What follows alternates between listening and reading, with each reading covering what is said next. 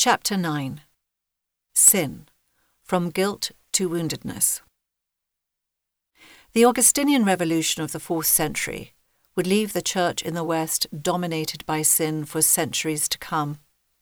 Augustine thought Paul's whole preoccupation was with sin, but as recent scholars have increasingly come to recognize, Paul's lament was a response to his weakness. Paul never felt guilt in the face of this weakness. Pain, yes, but not guilt. Nevertheless, Christianity became refashioned around the dominant edifice of sin, and the whole framework of sin and salvation has for centuries been rooted in a paradigm of criminality. If we do not understand that, we will never come to recognize how that deeply rooted idea of criminality still colors our understanding not only of sin, but also of judgment, guilt, and retribution. And that mistaken view operates in total disregard for the larger context in which sin operates, which context is the purpose behind our mortal journey. Julian of Norwich moved the discussion in this direction when she asked the question, why is there sin? Why didn't God create a more perfect world, and us with more perfect character? Sin is behovely, the Lord told her, needful, fruitful, productive of good. Clearly, sin cannot mean what we have taken it to mean, if Julian is correct. To call it behovely sounds counter to everything we have ever thought about sin. We have seen it as evil, vile, corrupt action following from corrupt nature. We find a very different explanation of sin in the Book of Moses, and a confirmation of Julian's astonishing claim that what we call sin is something other than what we believed it to be. Sin is indeed something that is behovely. Enoch relates how the Lord himself had explained to Eve and Adam the meaning of what has transpired in the garden. He validates Eve's insight that her decision was commendable, not damnable. In Enoch's words, because of the couple's decision, we, the human family, are. Her gesture opened the conduit for our ascent from premortality into this world. As a result, Enoch notes, we are made partakers of misery and woe. Misery and woe, but not sin and guilt. The distinction is crucial. As the Lord explains, children are whole from the foundation of the world. And yet in surprising language, he then continues in what seems to be an Augustinian vein. Children are conceived in sin. And as they begin to grow up, sin conceiveth in their hearts. This is understandably confusing. If children are conceived in sin, but are at the same time whole, then sin is not here referring to our personal condition of culpability. And in fact, the Lord gives us new terms in place of sin. We are born into a world of misery and woe. We are immersed in, confronted by, the bitter, that we may know to prize the good, that is the sweet. That we may know captures the educative, behovely nature of sin. If not for our transgression, if not for this experience of the bitter, Eve confirms, we never should have known good and evil, and the joy of our redemption. Where an instructive bitterness is one way of viewing sin in the Book of Moses, the most pervasive image the New Testament and the Book of Mormon employ in reference to our condition is woundedness. The angel uses that word to describe the human condition to Nephi. When Nephi sees the Christ in vision, he sees him not preaching or rebuking or judging. Nephi sees him ministering unto the people. When Christ appears to the Nephites, he ministers to the afflicted, and both they who had been healed and they who were whole did bow down and worship him. We are born into a world suffused by suffering. We carry in our body, in our genetic makeup, the pain and trauma incident to mortality. As agents and as being subject to the agency of others, we act and are acted upon in a world of hurt and handicap. As we saw in the religious history recounted previously, the trauma and wounds in our lives have often multiplied, been augmented rather than alleviated by the religious traditions we inherit. For the majority of the world's inhabitants, and for most of us striving to find joy in the gospel, a great portion of our lives is a protracted exercise in pain management. The trauma so prevalent in society is not just the domain of veterans with PTSD or refugees from a war zone.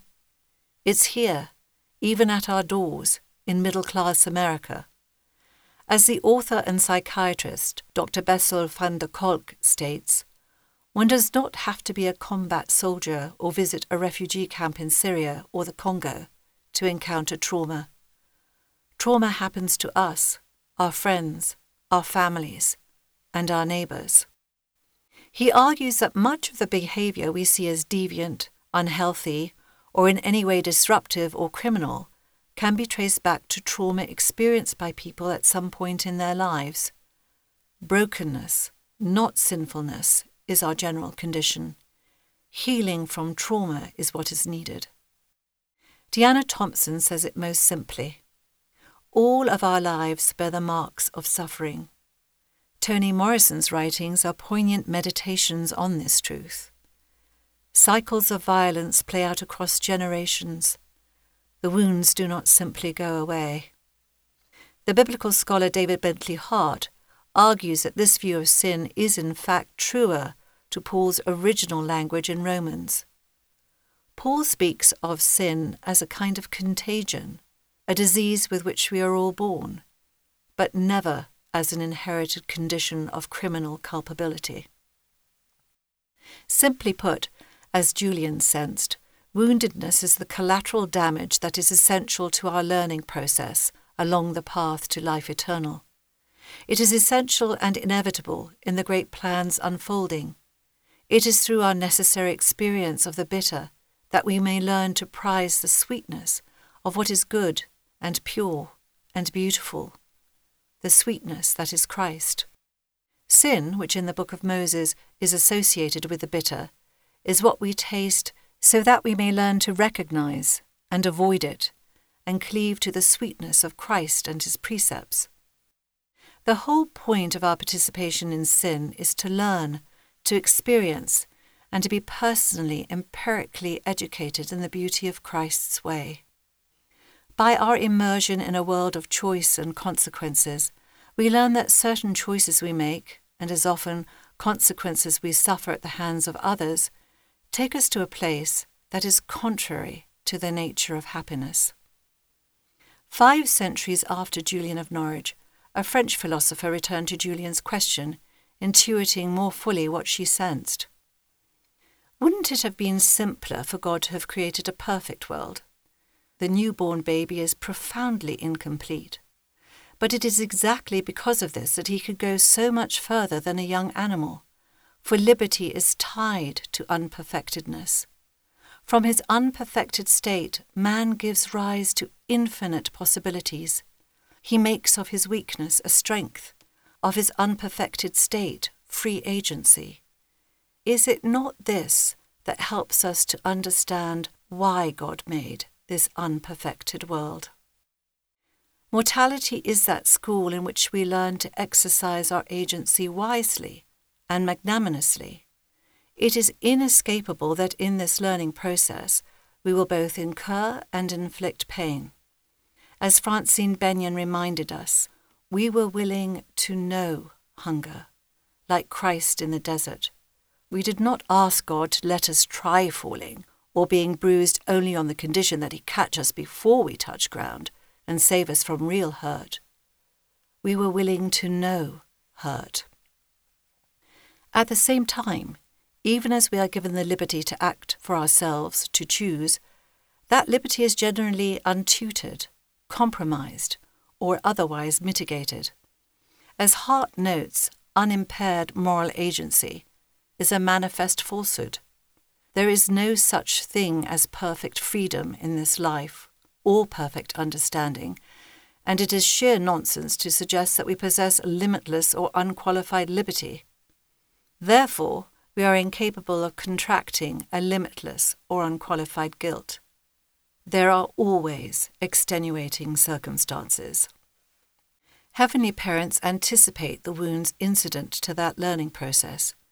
Understanding the inescapability of that educative design invites us to reconsider the labels so drenched in connotations of the vile, the evil, the malicious. A little history of usage may be helpful in reinforcing this view. The word translated as sin in the New Testament is hamartia. It appears in a critical place in ancient usage, and anyone who can remember their high school English class can probably call to mind its common meaning. The so-called tragic flaw of a heroic character was called hamartia. Here is the powerful insight. When the popularizer of this idea, the Greek philosopher Aristotle, used the term, he used it not in reference to a flaw in character, but to a flaw in one's choice. Tragic harm occurs not due to any moral defect or depravity, but to an error. Hamartia means misstep or a missing of the mark. In the book of Moses, sin is presented as a misdirection, as employing choice in ways contrary to the nature of happiness. N.T. Wright gives an apt analogy. When God looks at sin, what he sees is what a violin maker would see if the player were to use his lovely creation as a tennis racket. Such missteps are a necessary part of our education. They are to be expected. They do not make us criminals deserving retribution. They reveal us as souls in need of redirection. A most important consequence of this reorientation in understanding sin is the effect it can have on the compassion with which we view ourselves and each other. When the angel referred to the world of today as being in a state of awful woundedness, he provided a term, woundedness, that is both accurate and a catalyst to love. First, its accuracy. Embodiment in corruptible flesh and blood does not entail the inheritance of Adamic sin, though it does entail an inheritance of physical, psychological, and emotional traits passed down through genetic family structures, together with the vicissitudes of environment. While agency is for Latter-day Saints the most prized God-given gift, it is mitigated by the factors mentioned previously. In Paul's concise metaphor, we see ourselves and others by means of a mirror obscurely, imperfectly. Second, seeing our condition as wounded is a spur to charity rather than to judgment. The impact of seeing the sinner as the wounded is profound and meaningful in the here and now. This is not an abstract theological prescription, but a recipe for a more vibrant and caring discipleship in the present world. In the Christian past, sin was equated with a contagion. Even now, hearing that a person is mired in sin, we tend to label, to retreat, to avoid, to shun. If we hear instead that the individual is deeply wounded, our heart is drawn out in compassion, and our inclination is to succor and heal. Categories like the saved and the damned, the sinner and the righteous, erect boundaries and invite judgment, recognizing the universality of our woundedness and the universal love of God invites community and mutual concern. In the classic film It's a Wonderful Life, the angel Clarence must find a way to rescue George Bailey from his suicidal despair. Unexpectedly, he finds the solution in his own leap into the dark abyss of water Bailey is contemplating. Bailey immediately moves to rescue the fallen angel. A fellow traveller's vulnerability has shattered the shell of his own self-concern. As children of divine parents, we too are powerfully drawn to succour the wounded, the broken, the vulnerable. Shelley Rambo records how through her studies of trauma, I view persons as more vulnerable and the earth more wounded than I did before. She adds, I have come to believe that we are more connected in ways that we cannot account for and constituted by much that we do not know. Truly, as Serena Jones writes, it is hard to think of a task more central to Christian theology than this one, finding the language to speak grace in a form that allows it to come toward humanity in ways as gentle as they are powerful. If the Church's message about God's love for the world is to be offered to those who suffer these wounds, then we must think anew about how we use language and how we put bodies in motion and employ imagery and sound. With fresh openness, we must grapple with the meaning of beliefs, not only about grace, but also about such matters as sin. Flora Keshkegian agrees. If Christianity is to be a religion of remembering for witness and transformation, then it needs to change from its focus on sin and death to an affirmation of creation and life. None of this is to say that we are not capable of sin in the sense of a deliberately chosen action that is wrong and harmful. We clearly are. We are complex beings with complex motivations, and we are seldom wholly guilty or wholly innocent of any misdeed. As Immanuel Kant argued with irrefutable logic, guilt is the recognition that we should have, and therefore could have, acted differently. In other words, we are never utterly deprived of the power to choose liberty and eternal life. However impaired, disadvantaged by others, weakened or diminished by circumstance or inheritance, we are always to some degree free to act for ourselves. This knowledge that our heavenly parents intend for us to act, not merely to be acted upon, is both comforting and empowering. As apprentices of eternal life, remorse for falling short along the path is an appropriate response, not guilt, if by guilt we mean the preoccupation with unworthiness that is self-concerned and unproductive. Remorse, by contrast, is other-concerned and is evidence of an empathy productive of greater holiness.